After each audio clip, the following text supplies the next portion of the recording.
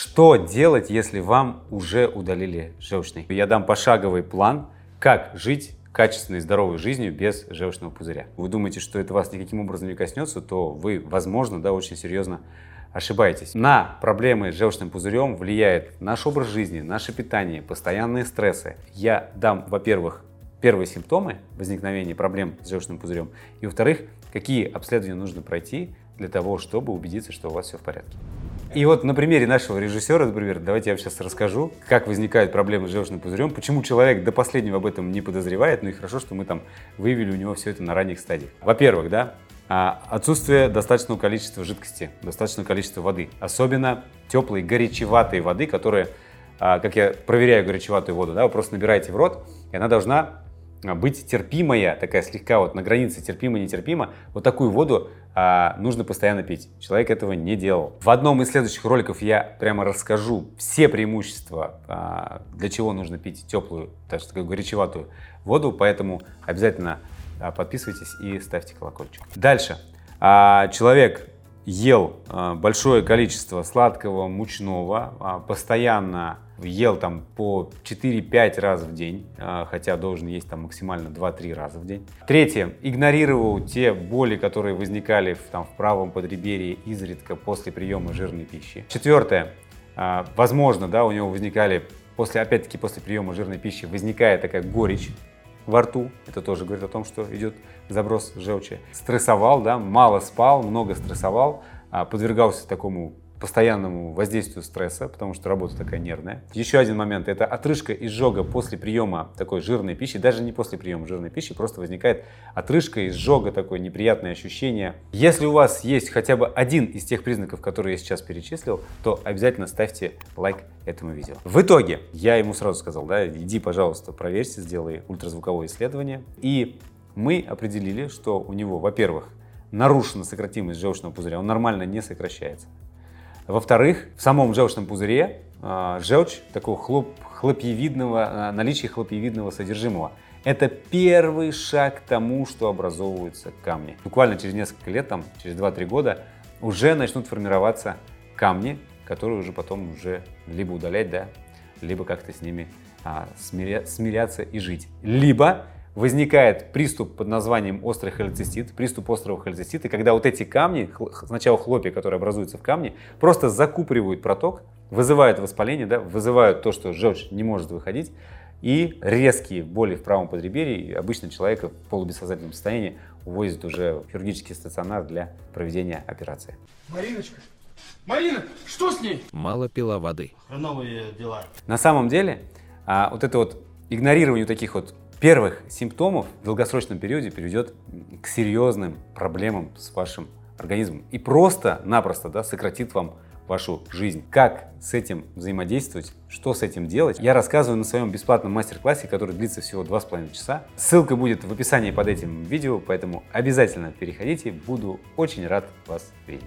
Так что же делать, если у вас уже все-таки удалили желчный? Первое, что нужно сделать, это очень важно, всегда перед каждым приемом пищи выпивать стакан слегка горячеватой воды, буквально за 20-30 минут до приема пищи. Для чего это нужно делать? Для того, чтобы расслабить все сфинктеры, для того, чтобы желчь пошла. Нужно понимать, что сам пузырь-то удален, но желчь-то продолжает синтезироваться, желчь продолжает вырабатываться клетками печени.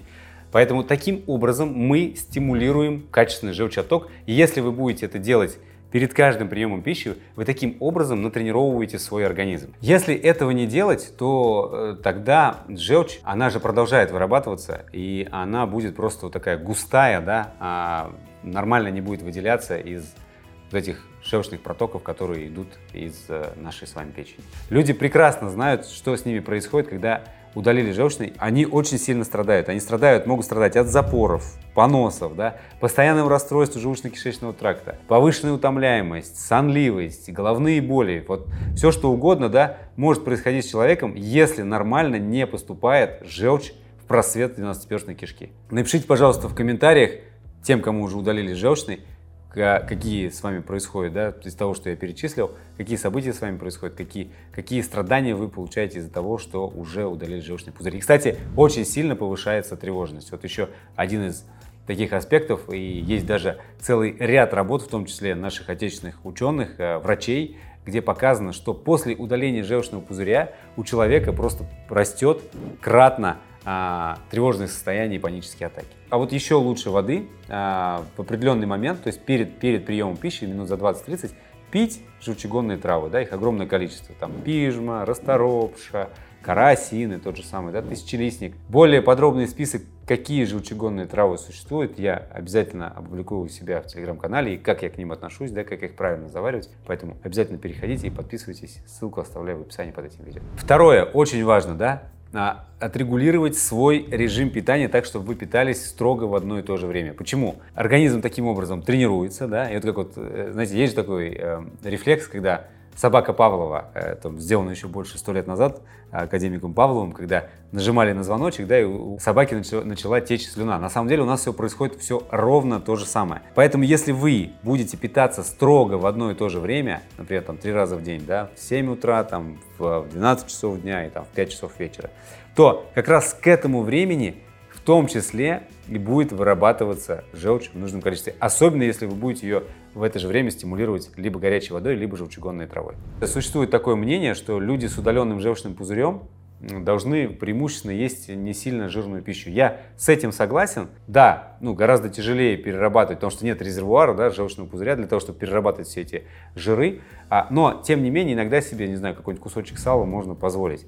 Почему? Потому что жиры – это наша энергия, жиры – это наш строительный материал, в первую очередь, для наших сосудов. Это тот же самый хороший холестерин, да, мы получаем его из жиров. И если вы все отрегулируете, будете вовремя пить желчегонную траву или горячую воду, если вы будете питаться в одно и то же время, то иногда себе можно позволить умеренно жирную пищу, но ни в коем случае не жареная, да, ни в коем случае не на костре жареная, а такое вареное, пареное, отдавать предпочтение такой вот пищей.